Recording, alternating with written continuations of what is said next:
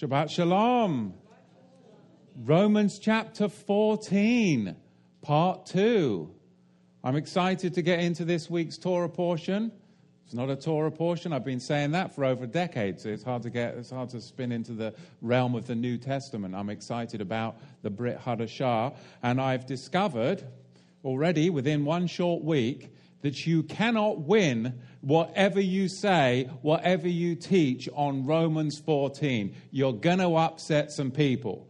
And apparently, we're 14, aren't we? Oh, we're 13.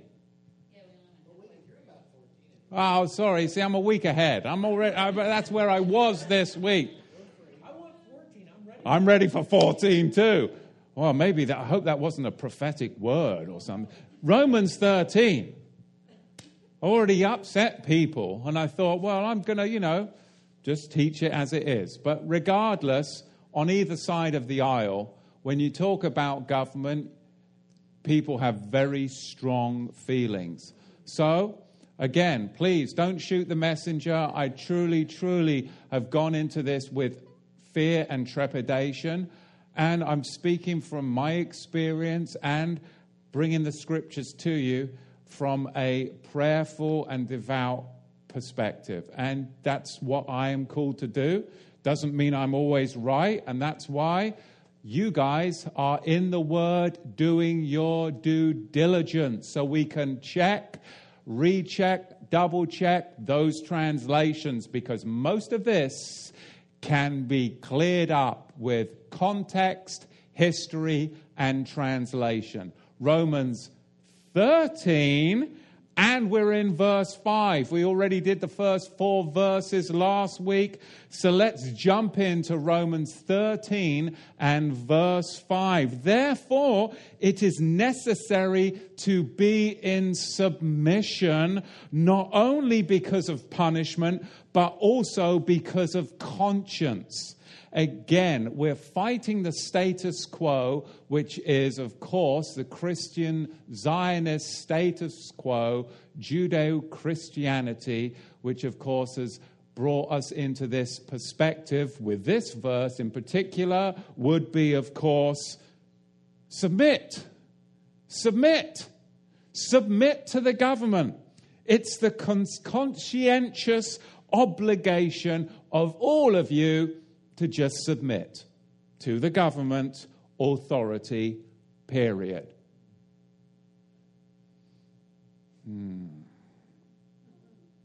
But in reality,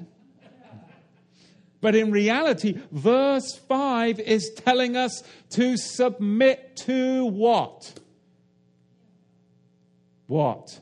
The Ruach HaKodesh, the Holy Spirit, which convicts and guides your conscience. Read it. We are to submit to the Holy... That's a lot better, isn't it?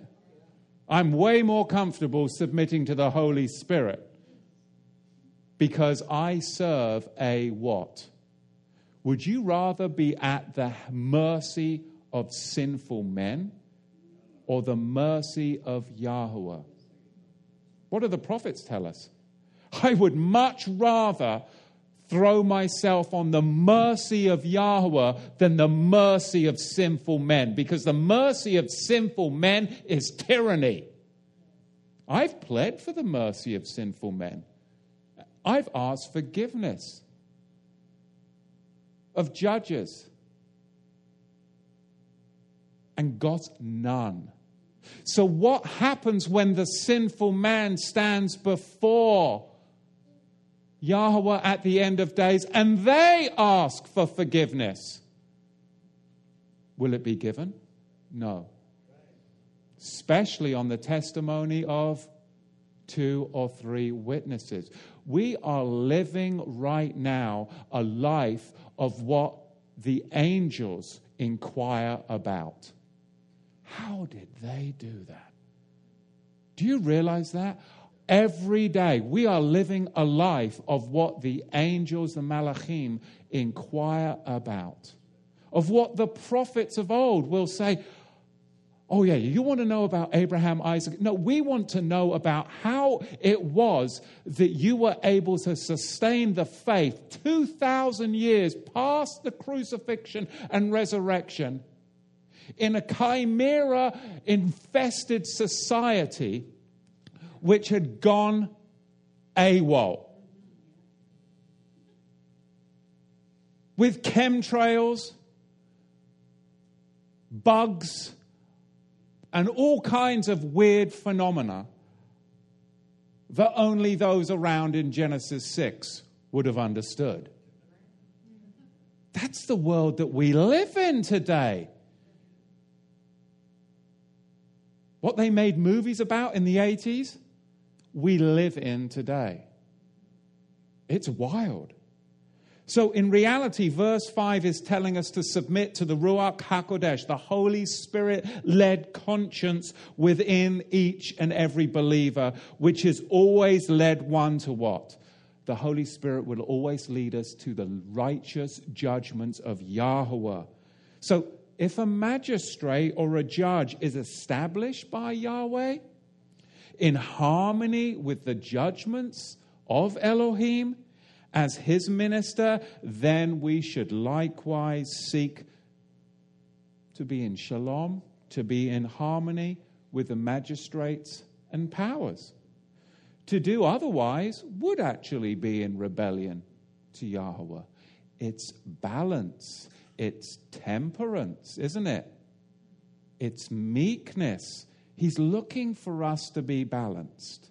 That's called maturity. And that's the hard thing. It's hard for me, especially when it comes to Romans 13. And that's why I've had to seek the counsel of elder men who've literally come alongside me and held me accountable when I've gone before judges. Right? Right? Exactly. You see, we are to avoid factitious men.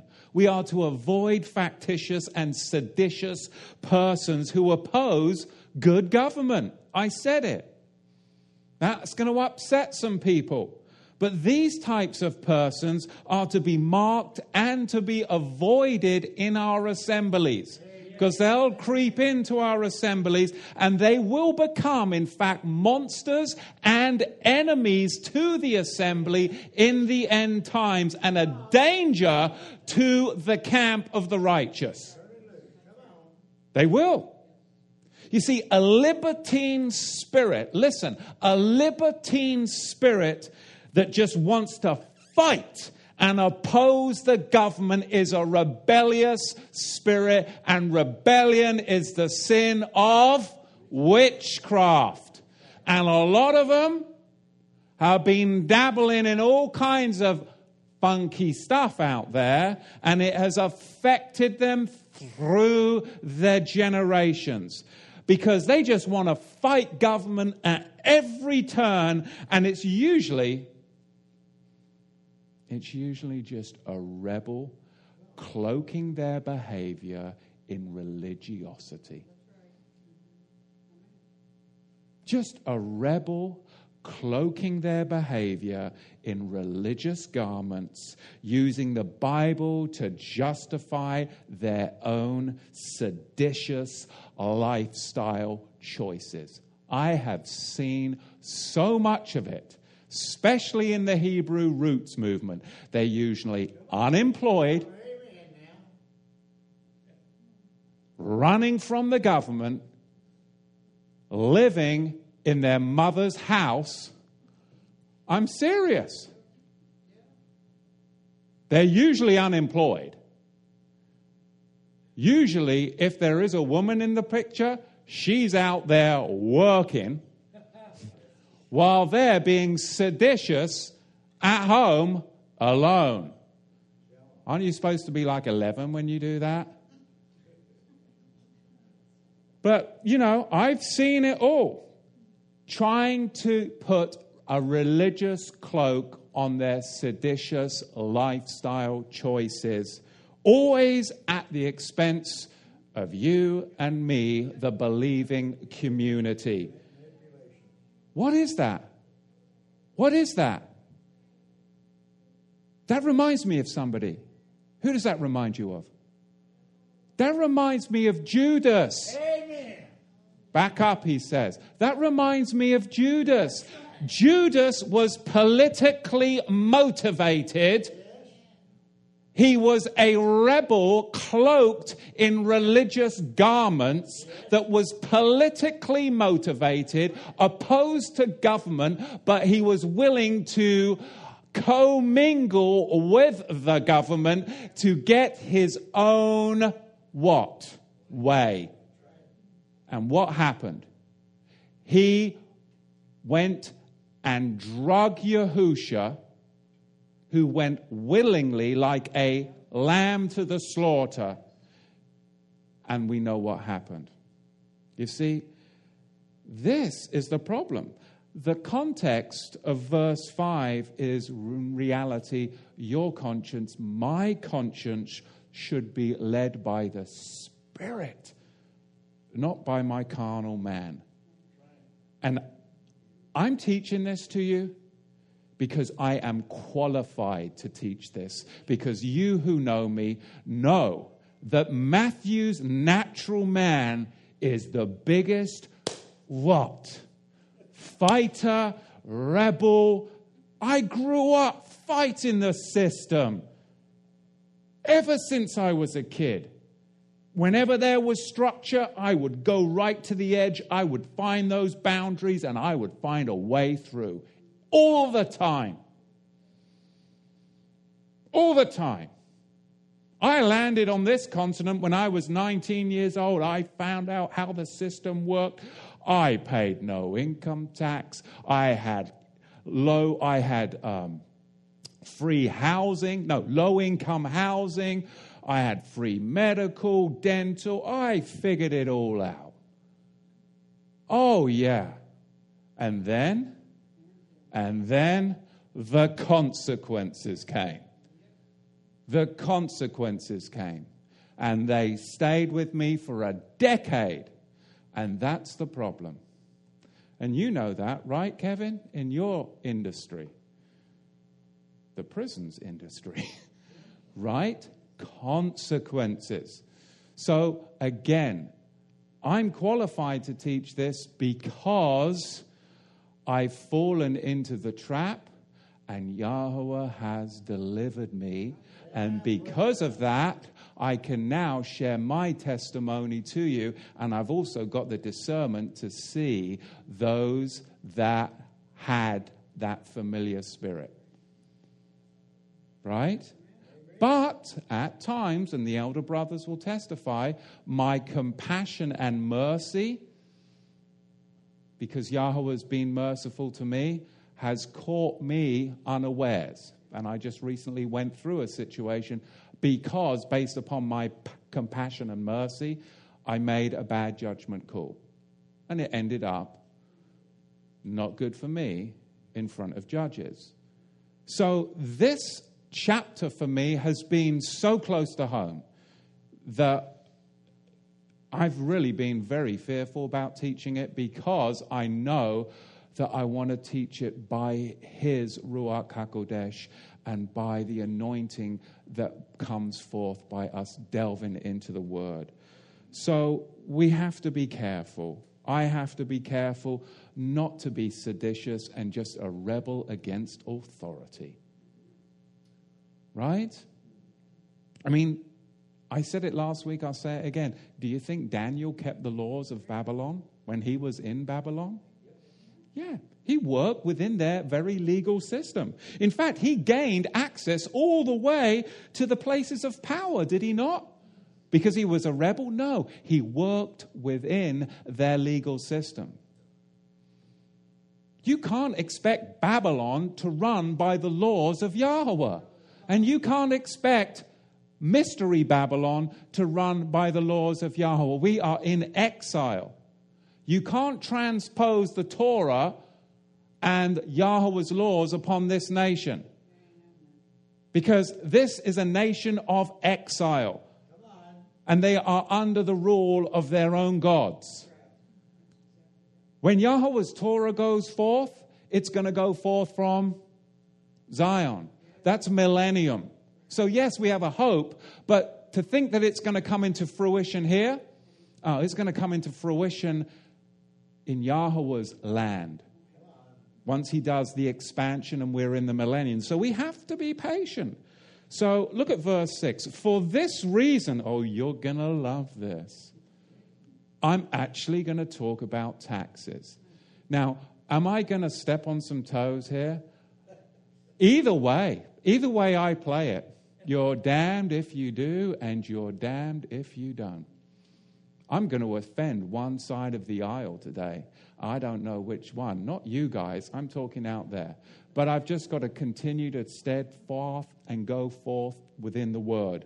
For this reason, you also pay taxes, for the authorities are Elohim's servants, attending diligently to this very thing.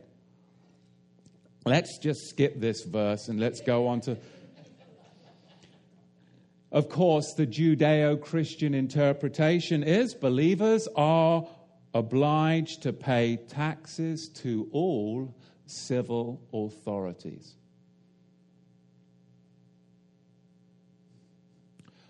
Let's look at the context. For this reason. What reason? For this reason. What reason? For this reason. You mean the reason is because we've already identified that they're Elohim's ministers? That reason? Yes, now that's the reason. Those who perform the duty of Elohim's rulers are supposed to be continually attending to public welfare. If you're serving Yahweh, you should be attending to public welfare, right? Yes. Which is what? The widows and the orphans amongst you. It's not the 22-year-old that's bombed on the street saying, hey man, give me some money for some pizza. I'm like, I've got a business down the road. I've got windows that need to be washed, garbage to take. Do you have any spare money? Spare money? Well, what planet do you live on? Spare? Since when is it spare? Even if you've got a ton, you account for everything. You give, you save, you live. Right? In that order. And then once you've done all that, if somebody comes up to you and they've got some cause, because everybody's got a cause, I am quite happy to say, no, thank you. And people can judge me and say, he didn't give to... I've already given. I've already saved. So now I can live and I can turn down your cause because I've already taken care of everything and I am free to do that.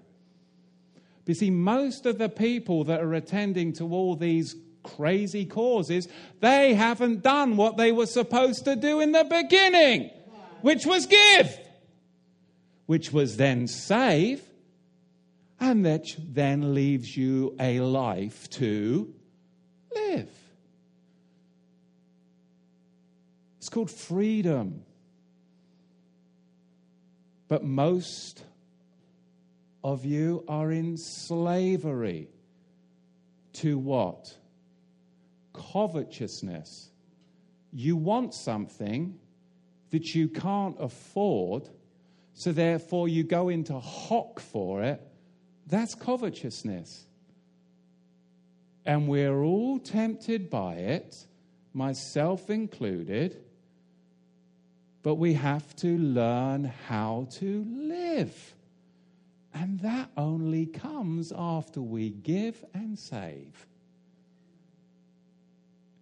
What's your margin? Everybody's got a margin. Think about it.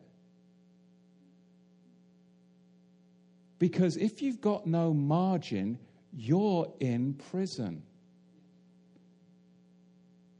Whether it's your time, If you're right up to your margin, you are about to crack. Now, that's my problem that I really have to monitor. And you know it. Time. Because I can push it right up to my margin, and when I do, who pays for it? Me? Yeah, my wife and my kids. So I've got to go, what's my margin there? Financially, what's your margin? You need to be way back from your margin so that you can live and be in peace. But if you're right up to your margin, you got no peace. And he's called us to live in peace. This is all basic stuff, but it's not taught nowadays. And Yahweh has called us what? To be a people of peace and light and a witness. And we need to make sure that we do things correctly. Because then, when we talk about taxes, you're all going to be a lot more balanced. But if you're right up to your margin, and then we talk about taxes, guess what? You're going to come out fighting. When those in authority institute, and they do, when they decide to institute extravagant and oppressive taxation for the support of unprincipled and unnecessary wars, or the performing of corrupt and useless men, then we might want to question it.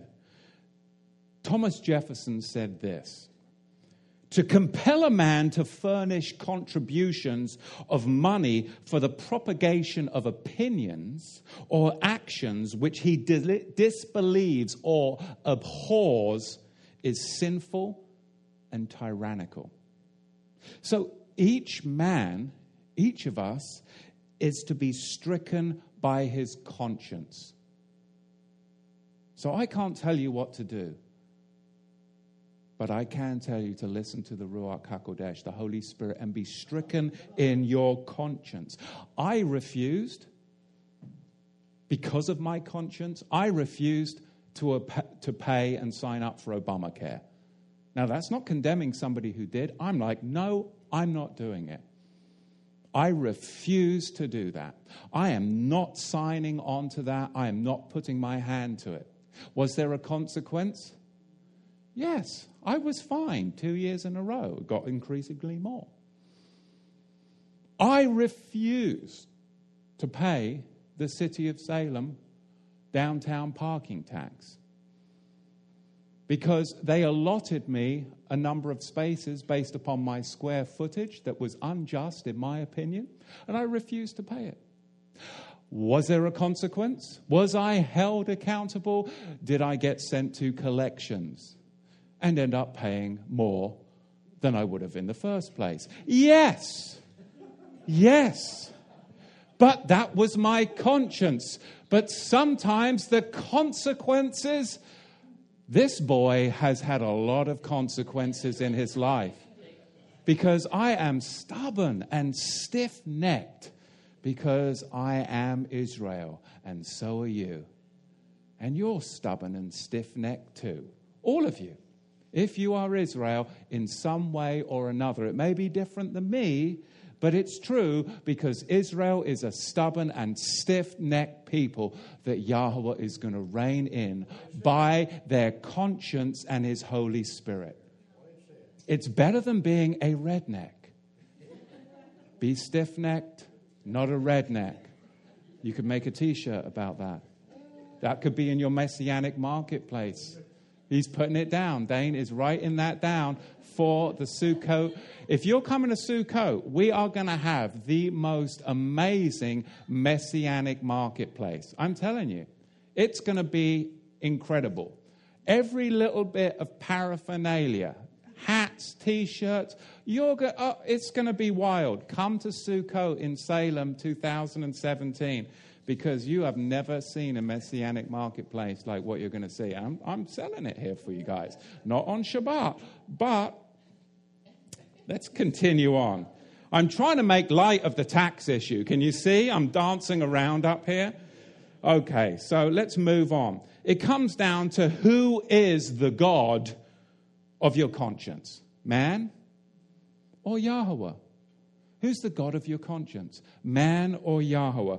When there arises a conflict between Yahweh's law and man's law, then you choose Yahweh's law. But there is such a thing as biblically authorized taxes, and as such, we are explicitly charged to pay them. So again, be aware of the factitious and seditious man for faction's sake, just as you should be aware of that docile plum whose God is government. You've got to tack the narrow road. Look at verse 7. Pay to everyone what is due them, tribute to whom tribute is due, tax to whom tax is due, respect to whom respect is due, honor to whom honor is due, fulfilling the law, the Torah, through love. Now, of course, the Judeo-Christian interpretation of verse 7 would be that believers are obligated to pay all taxes that are placed upon them without any question, even if it's oppressive and used to finance wickedness. But I would question that, as I've questioned every single verse, as you should question every single verse. Because when a nation uses its wealth and power to hurt and injure the public, then we need to question that, don't we?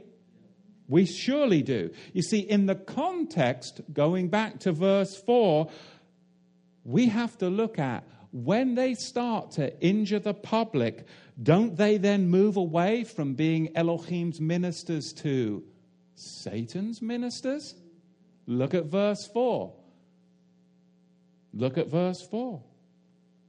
You see, Paul is very aware of both the change in tax law and restrictive civil religious laws that Nero began implementing around this time. Remember, this is a letter to the Romans. We can have some fun. We're in the 21st century, but we don't want to divorce it from the context. Paul is addressing Romans, and they are seeing that Nero is changing the tax law. He is bringing in oppressive taxes, and Nero is getting more and more oppressive and restrictive with his government, financed by taxes, and ultimately it's going to end up with believers, Nazarenes, in the dust pits as lions devour them. That's the end game.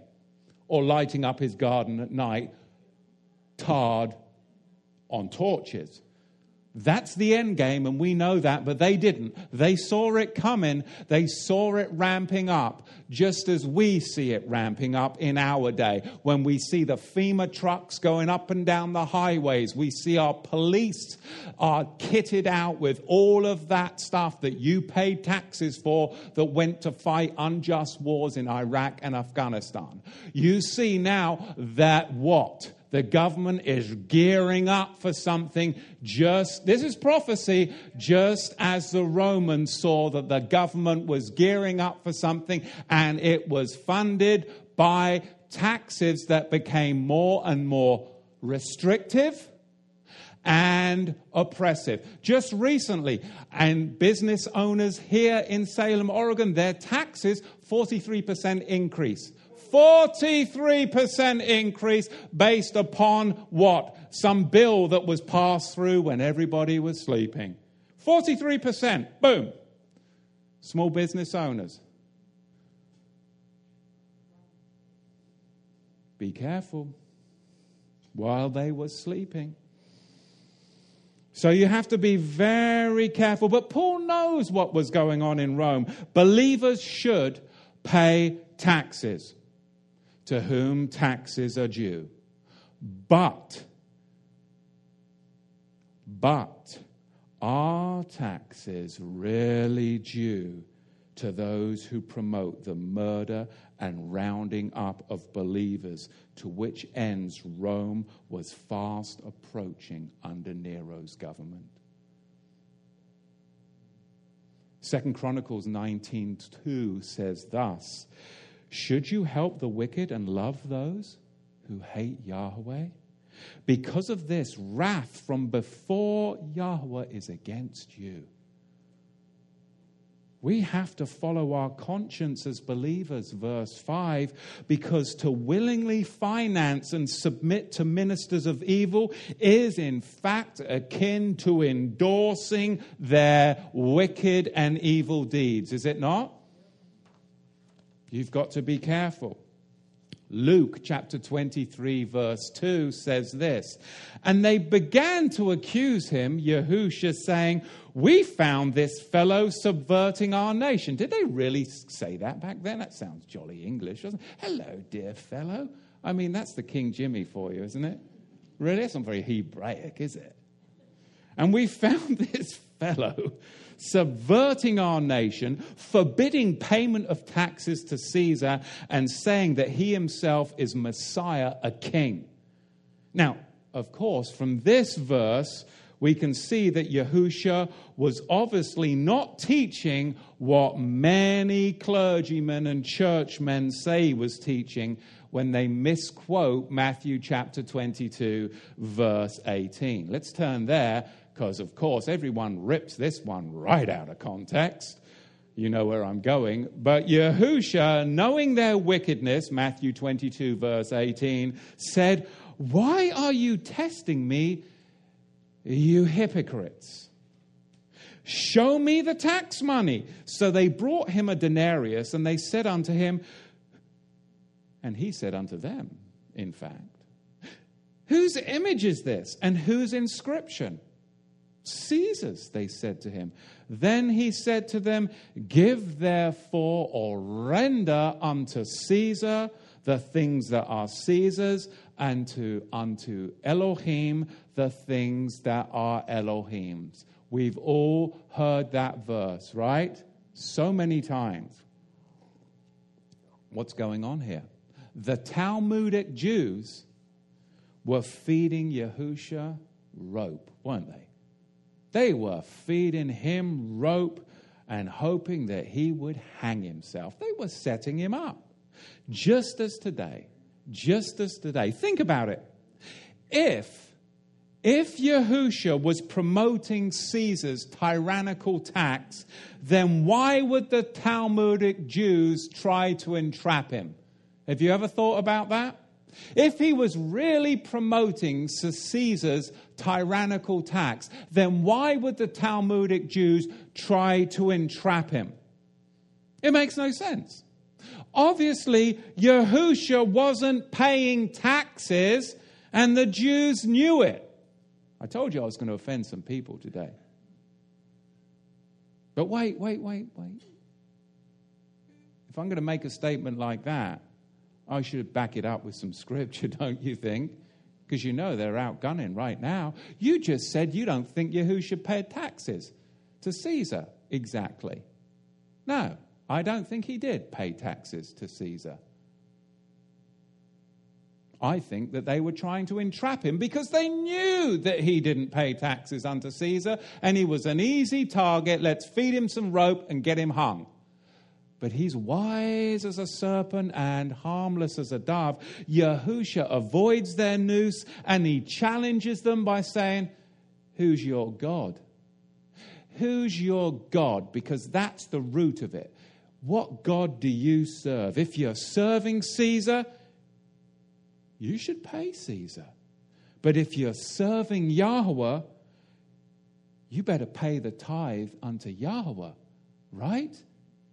We've already seen what they were doing with the mint and the anise and the spices, and they were not. They were taking that korban, which should have been what? Given? And they're saying, I can't take care of my parents. This is korban. Hypocrites, brood of vipers. So we already know the context. But I said I'd support it with Scripture. I don't believe that Yahusha was paying taxes to Caesar. Matthew chapter 17, verse 24. You've got to be aware. Pay attention because it's right here. I love this. When they came to Capernaum, or the village of Nahum, Capernaum, the village of Nahum, the collectors of the temple tax Caiaphas, and we know that he wasn't righteous, Caiaphas came to Peter and said, "Your teacher pays the temple tax, doesn't he?" Setting him up, feeding him rope. And Peter, because we know that Peter has got a problem with telling the truth, doesn't he? Right? I mean, we know that later, don't we? With the old cock crowing and all that, he's not exactly honest, right? So what does he do? "Oh, yes, Peter said." "Really, Peter?"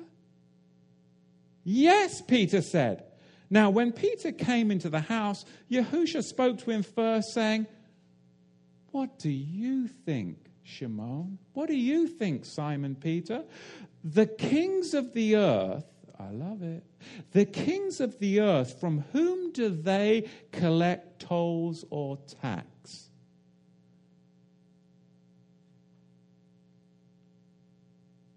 From their sons or from strangers? After Peter said, "From strangers," Yahushua said unto him, "Then the sons are free." Then the sons are free. But so that we do not offend them, go to the sea and throw out a hook and take the first fish that comes up. And when you open its mouth, you'll find a coin. Take that and give it to them for me and for you, for your sake too. I love Yahweh's word. It is sharper than a two-edged sword. It is wisdom and divine inspiration that beyond you can take any writing on the planet, and there is nothing so beautiful and inspired to give wisdom as the word of Yahweh. Everything that we need is here, is it not?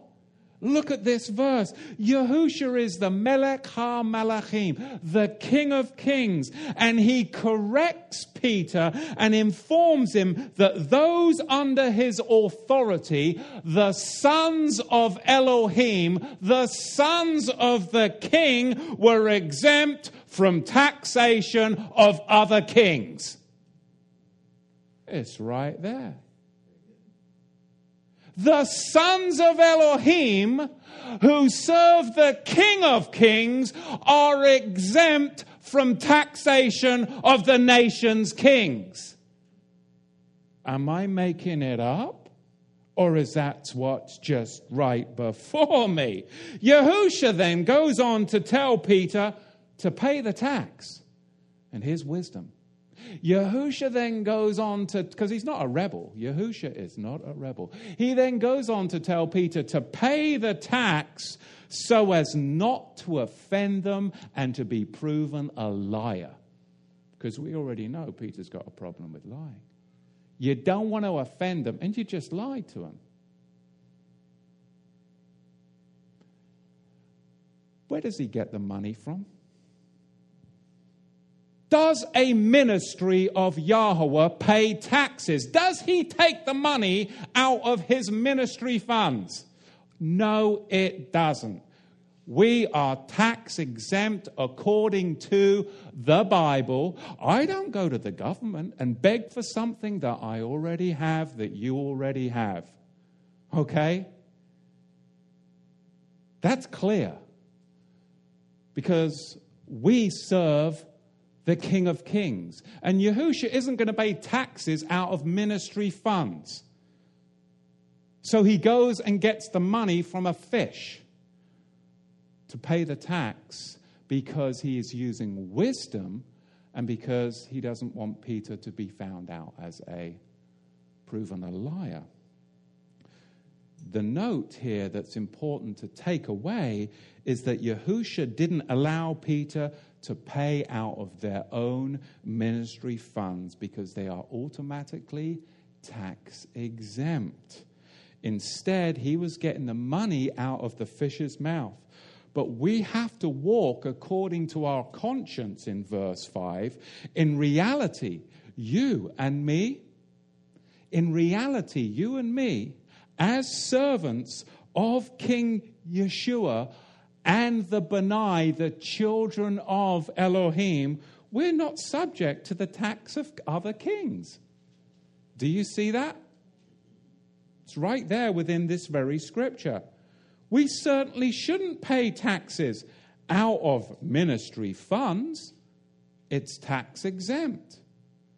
But, and here's the but, even though I'm free and you're free from taxes as a son of the king, if evading tax would cause me to lie, if evading tax would have caused me to offend the tax collectors, my conscience, personally, my conscience leads me to realize I'm far better off paying the tax and using the tax code to my benefit. That's my conscience.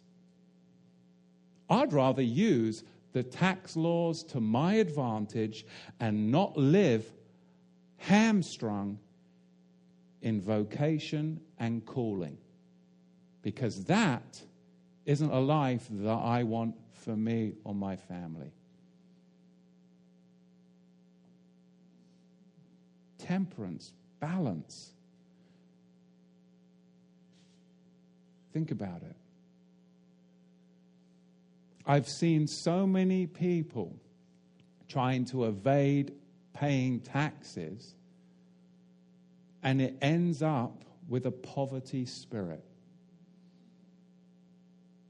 My trade is that people would pay me cash. And back in the old days, I'd take some of that cash, stick it in my pocket. Finally, after I sat down with an IRS investigator to clear up my old company before I closed it down and opened up my new one, because I didn't want anything following me and I came clean, I'm like, I'm not doing that anymore. I'm going to pay for a good accountant, a good bookkeeper, and a good lawyer, and I'm just going to literally, whatever comes in, I'm going to put it in the till, I'm going to claim it, and I am literally going to write off everything that I possibly can. And I am going to scan all my receipts, I am going to use that tax code, and I am now living with a kingdom mentality. I'm free. How I used to live, it was a poverty mentality. Now, people try and pay me cash. Fine, it's fine. It's going right in the till. You're going to get a receipt for it. I write it all down. I claim it all. And I write off and have no problem writing things off. If you go out for dinner with me, with the ministry, we're going to pay for it, and we're going to write that off. You go out for me at my business for dinner, lunch, I take you out by it, I'm going to do it on my business card, I'm going to write that off. Everything I can, legally, I use the code. That, to me, is my conscience, because, again, I've pushed the limits when I was younger, and I don't want to live that anymore, and I paid the consequences twice. Twice. When I got my American passport, I came clean. And then when I closed down my last business, I came clean again. Both times with the IRS. So, again, what does Yahushua show us? Yes, you have the liberty to do that, but sometimes you need to take the higher ground. You don't want to do anything that is going to tempt you to lie, Peter. And if you offend them, you have poked the sleeping bear. Is it really going to be better for you? Is it really going to be? Because if they want to start investigating you, you think you're that smart? You think you have the kind of resources that they have?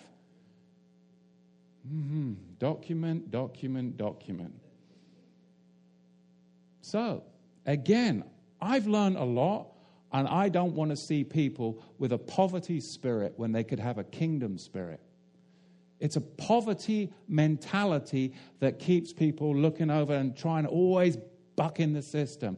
But it is a kingdom mindset, a kingdom spirit that says, you know what? Give, save, live.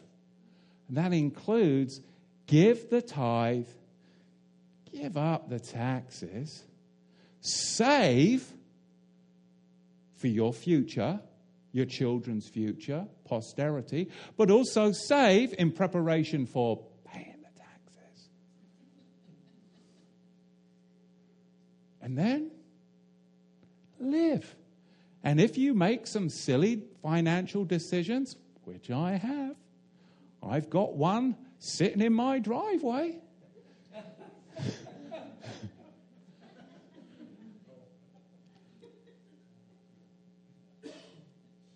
You go, yeah, but it's not crippling because you've done what you needed to do. And you can still sleep at night. And it's okay. And you're free. Freedom to me is better than all the money, mansions, and what this world could offer.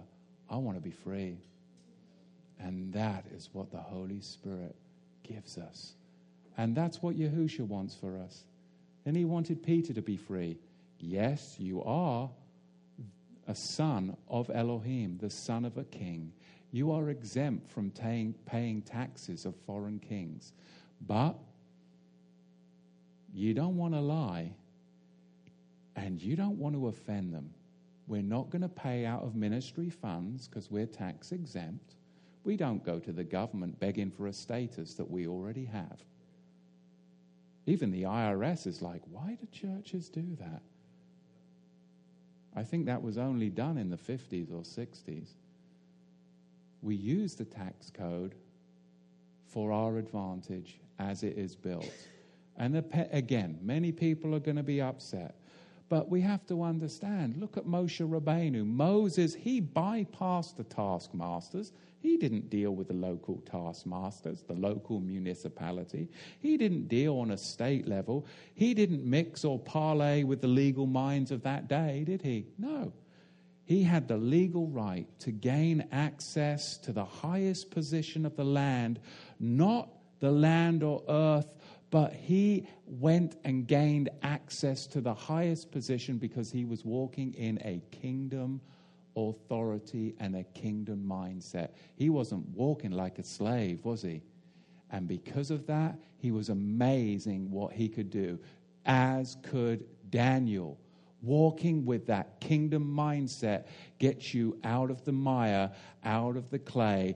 Always looking for a loophole will keep you shackled with a poverty spirit. And with that, I must now go forth and tear down an idol. That idol is, I'm sad to say, the Constitution. It has become, always was in fact, our national, I say our, America's national idol. And again, this is going to be touching on some very uncharted ground. So I'll use the word of Yahweh to tear down the Constitution. And you can choose which God that you want to serve.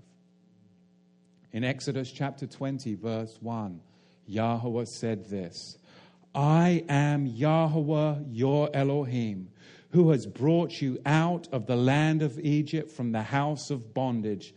You shall have no other gods before me.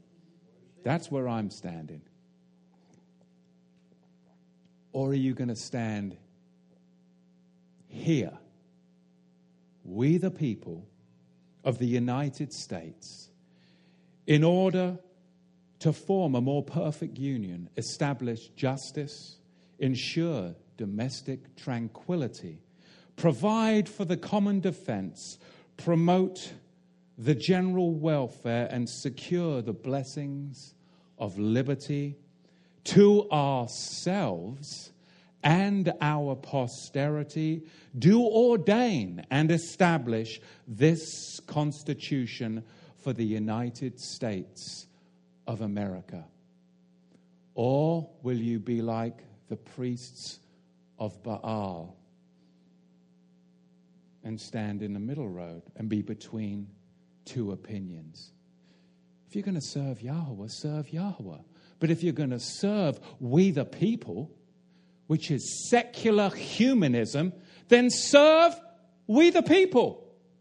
What has been the battle that Yahweh has always fought? What has it always been? From time memorial, what has been the battle that Yahweh has always fought? What has Israel's problem always been in those wilderness murmurings? It's always been the problem of we the people rising up against Yahweh. It's always been that problem. That is the problem. The people rising up and asserting their will against Yahweh's will. And what did Yahweh call that? He called it idolatry. That's how the preamble of the United States Constitution begins. We the people, the God of secular humanism.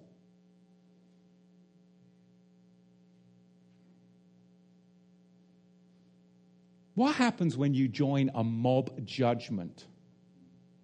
Exodus chapter 23.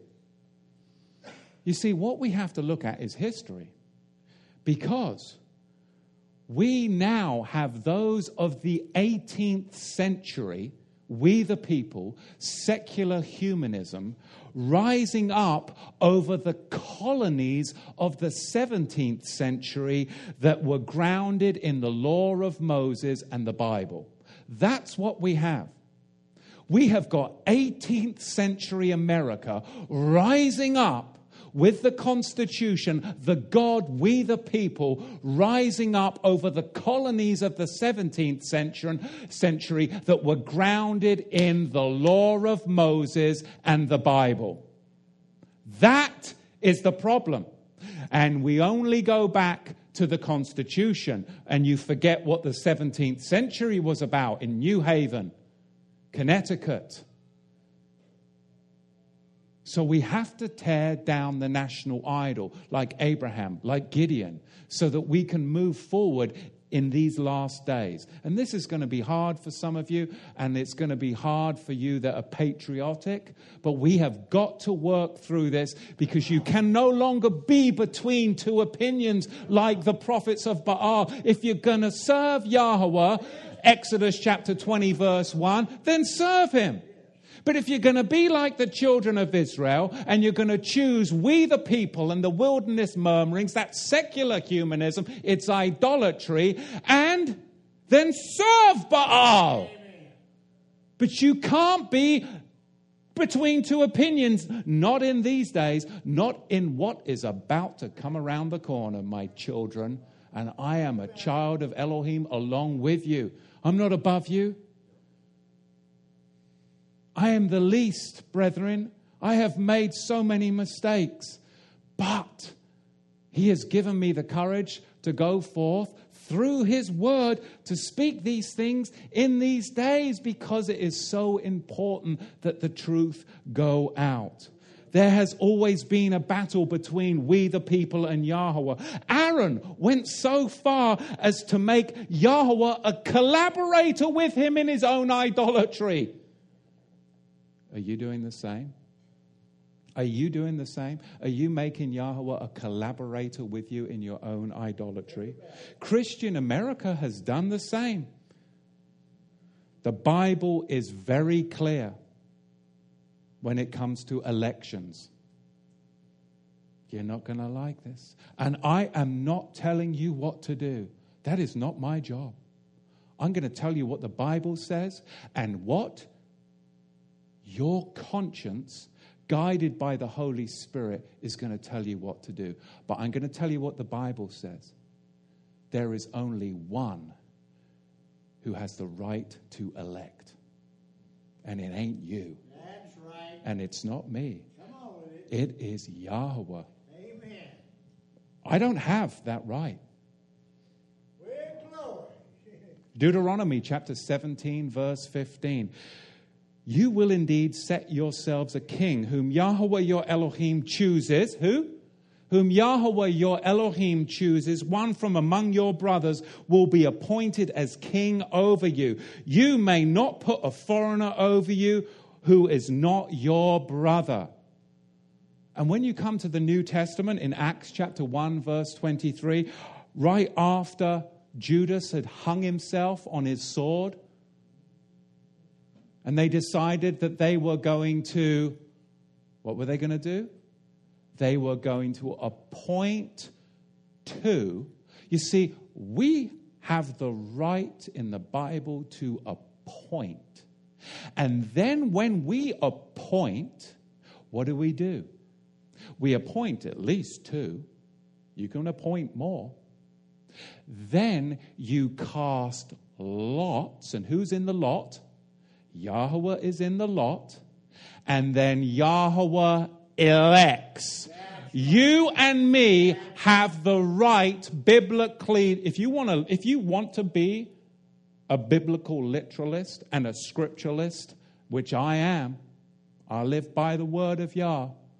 Whatever it says, I am going to adjust to it, regardless of how I feel or who I offend, because that is what he has called me to do since I was 24, and it has made me free.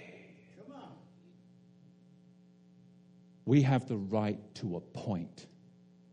And then we cast lots, and Yahweh is in the lot, and he elects. The disciples, they followed Deuteronomy chapter 17, verse 15 to the T, Acts chapter 1, verse 23. And they nominated two, Joseph called Barsabbas, also called Justus, and Matthias. And they prayed, and they said, oh Yahweh, who know, because you and I, we don't know the hearts of men. O Yahweh, who knows the hearts of men, show us which of these two you have chosen to take the position of this office as emissary, from which Judas turned aside to go his own way and his own place. Then they cast lots for them, and the lot fell upon Mattityahu or Matthias, and he was added to the 11 emissaries. We know the last verse of Proverbs chapter 16 says this: the lot is cast into the lap, but the very decision is from. Amen. Come on with it. Why don't we do that? I was in tears this afternoon because I spoke to a brother in our own assembly. I said, do you vote? He said, I so wanted to vote, especially this last election. I hadn't spoke to him about anything I was going to say. I literally grabbed him, hugged him, and I was crying. I said, what did you do then? He said, you're not going to believe what I did. I said, tell me what you did. He said, me and my family, we prayed. I wrote down, because I really wanted to vote, 70 yeses, put them into a bag, and 1 no. And I prayed to Yahweh, Yahweh, should I vote? And guess what he pulled out of the lot? 70 yeses and 1 no. He said, I didn't vote. I will never vote again. And I wanted to maybe do like 3 lots. And then I thought, no, I'm just. I was like, you kidding? Really? He showed you that too? Because he showed me that. Wow. And I had shivers all down my body. And I know that's the Holy Spirit. Be that as it may, your conscience will lead you to make whatever decisions that you need to make. I'm not telling you what to do. But remember this. I thought this was going to be a short message. 1 Timothy chapter 5, verse 22. This one might keep you awake at night. Do not lay hands on anyone hastily or take part in the sins of others. Keep yourselves pure. And somebody said, well, you're not laying hands on them. Matthew, you're taking that verse. What do you think you're doing if you're not laying hands when you elect, which you're not supposed to do as Bible believers? You're supposed to appoint, because there's only one, if you're going to follow the Bible, that is supposed to elect. Do not lay hands on one hastily or take part in the sins of others. So Yahweh is saying that you can actually take part in the sins of others by an action that you did because you didn't think about it. Meaning, what was the first Bush? What was his name? Was it George? I get confused. George H.W. So I was here, but I was a heathen back then. So, I'm free at that point. Because, once the blood came, boom. But now I am called to walk in righteousness, right? To him who knows it is sin, now it is sin. But if you elected the first Bush, you might not have seen anything until 20 years later. Because that first Bush that maybe you elected, I don't know, 20 years later, the ramifications came forth. Meaning, when the first Bush was elected president, he actually elected a judge. 20 years later, that judge that he elected, that was the judge that swayed the vote and said it is now a good ruling that you can have same-sex marriage. So, your vote helped put that into effect. Do not lay hands on somebody. Think about it. You voted for George. George appointed a judge who 20 years later, that judge was the judge that decided that now marriage can be between a woman and a woman and a man and a man. And you elected him, but you didn't see it till further down the road. Do you think this country is getting better since the Constitution or worse? Is it getting more Yah-fearing or worse? So all of your elections, have they made it more Yah-fearing or worse? And I know your emotions.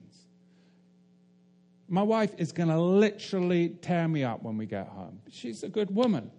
But we differ on so many things. And the emotional response is, well, and this is a real good one, isn't it? I'm going with the one that is pro-life. That is an emotional response that makes no difference in reality, because your election of any pro-life president has that election of a pro-life president overturned Roe versus Wade. Has it? So it's a moot point. It's an emotional response that is not based in reality, because we are emotional people. I'm pro-life. But again, do you want to put your hand with the wicked? And having a pro-life president has made no difference to Roe versus Wade, has it? Yet do you know how many people use that as an emotional justification for their election? Justification, you're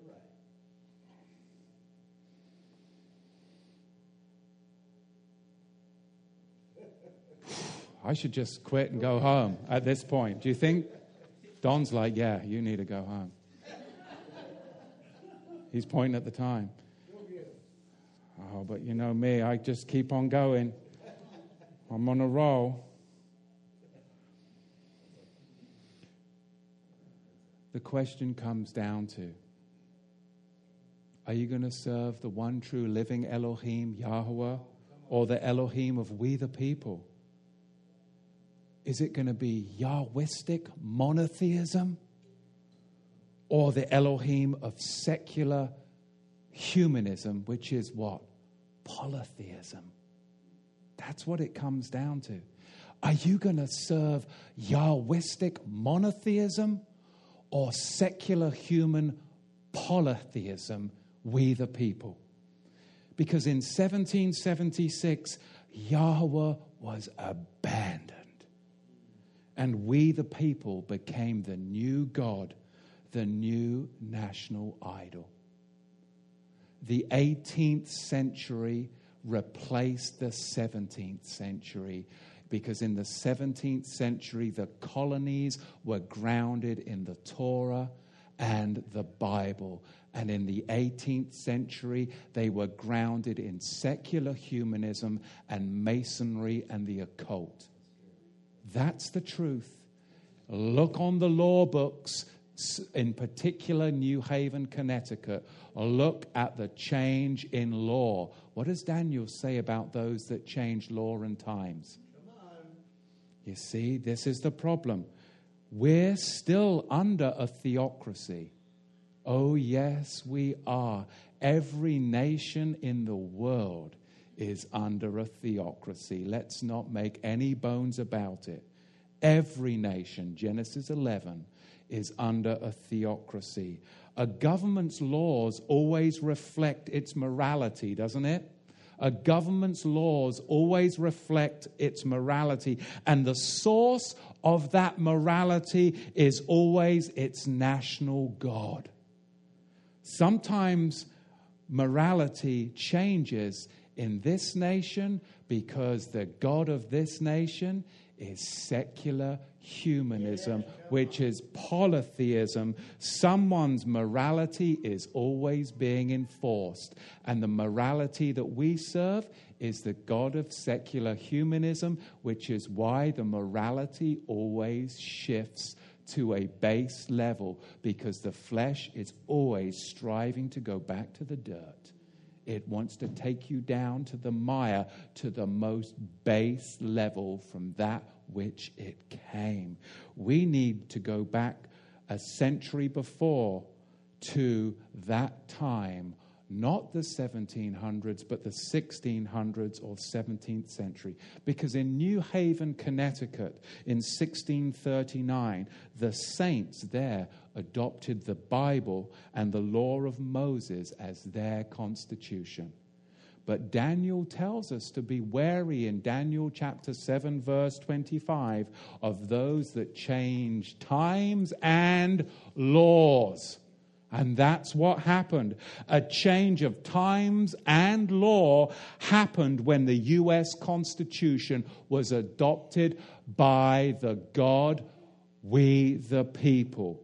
We went from Puritan colonies who banned Christmas, followers of Yahweh and biblical law, into citizens of a secular humanism serving the God, we the people, and the holidays of all of those foreign idols.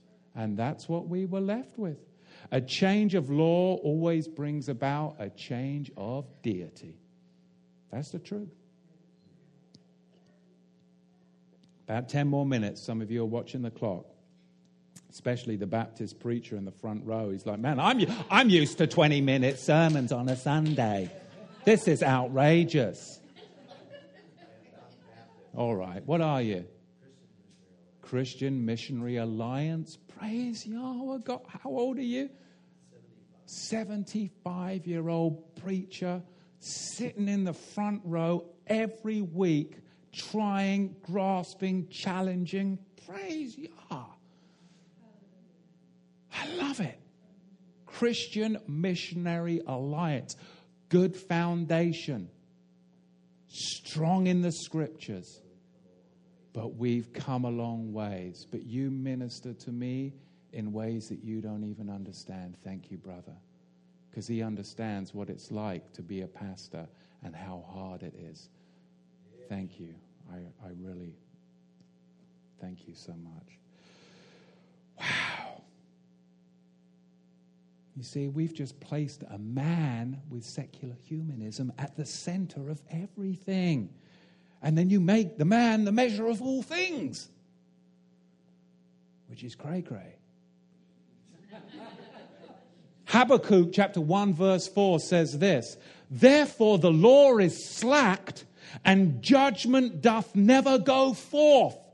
For the wicked doth compass about the righteous, therefore wrong judgment proceedeth.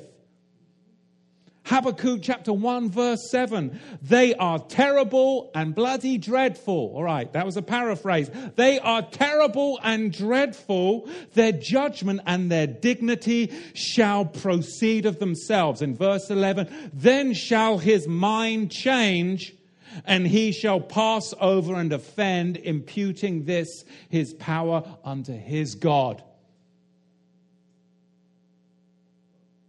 Whatever happened to the governments of New England colonies? Whatever happened to the governments of the New England colonies that served Yahweh and upheld the law of Moses and biblical law and said that Christmas was illegal? Whatever happened to them?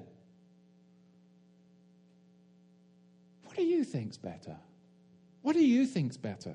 To be ruled by one mad tyrant all the way across the Atlantic, 3,000 miles away? Or to be ruled right here by 3,000 blimmin' lunatics a mile away? Which is better? I'll take being ruled by one tyrant 3,000 miles away than 3,000 tyrants 1 mile away any day. I'm telling you. That's what your trade-in was. And I'm not a monarchist. Unless it is biblical Torah. And even then, that grieved Yahweh immensely because he wants to be our king. Right? We've been under we're not under martial law yet, but we have been under martial rule since 1776. We have been under martial rule since 1776. There is no worse a downtrodden slave than a slave who believes he's free. That's the worst kind of slave that there is. And what is it that you always hear from your elected officials? Prosperity and freedom. You're not free. You're under martial rule. But you think you're free. Oh, you may be freer than those in Somalia, but does that mean that you're free? Oh, you may be freer than those in Venezuela, but does that mean just because you're freer than them, that doesn't mean that you have freedom? Ask yourself, is the Spirit of Yahweh in the Constitution? Ask yourself, is the Spirit of Yahweh in the Constitution? Because I'm afraid, just like Achan, we've got an accursed thing buried under our tent. It's buried right under Washington, D.C. I mean, look at the architecture of the national idol, We the People. Look what's buried under our tent in Washington, D.C. We need an Abraham. We need a Gideon that is going to be willing to stand up and tear down the idols of our fathers, the idols that our fathers constructed. We need people to stand up and tear down our fathers' idols and altars so Yahweh can move upon this last generation and bring us into the millennium. Because we the people's God, and morality is not by Yahweh and his biblical law. They're diversely opposed to one another. Just like Elijah said, how long are you going to be between two opinions? If you're going to serve Yahweh and the Torah, serve Yahweh. If you're going to serve we the people and the Constitution, then serve we the people and the Constitution. But don't be between two opinions. You've got to make a stand.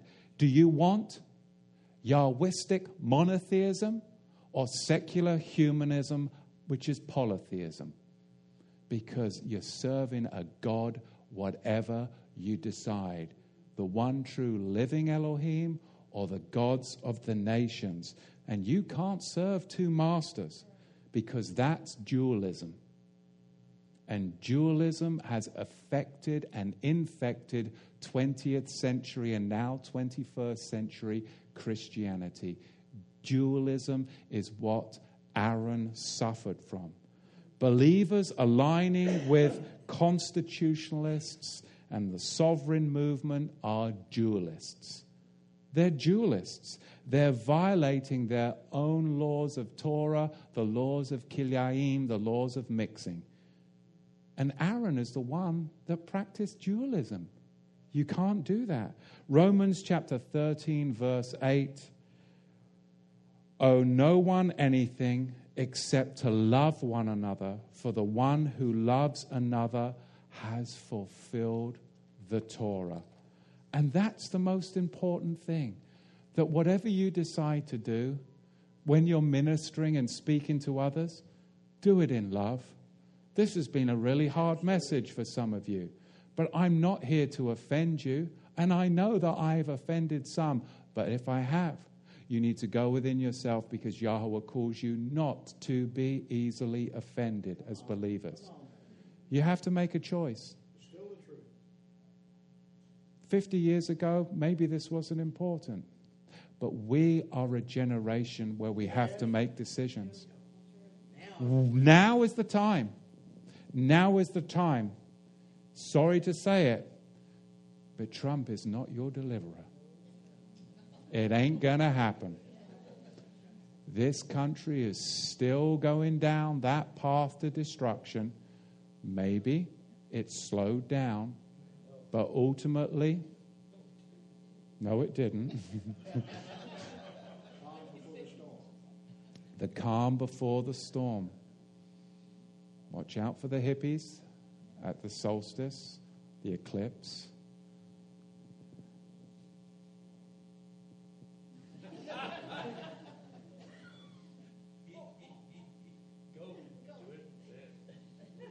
All right, I quit. That's it. Enough's enough, because I could get silly, because I'm tired.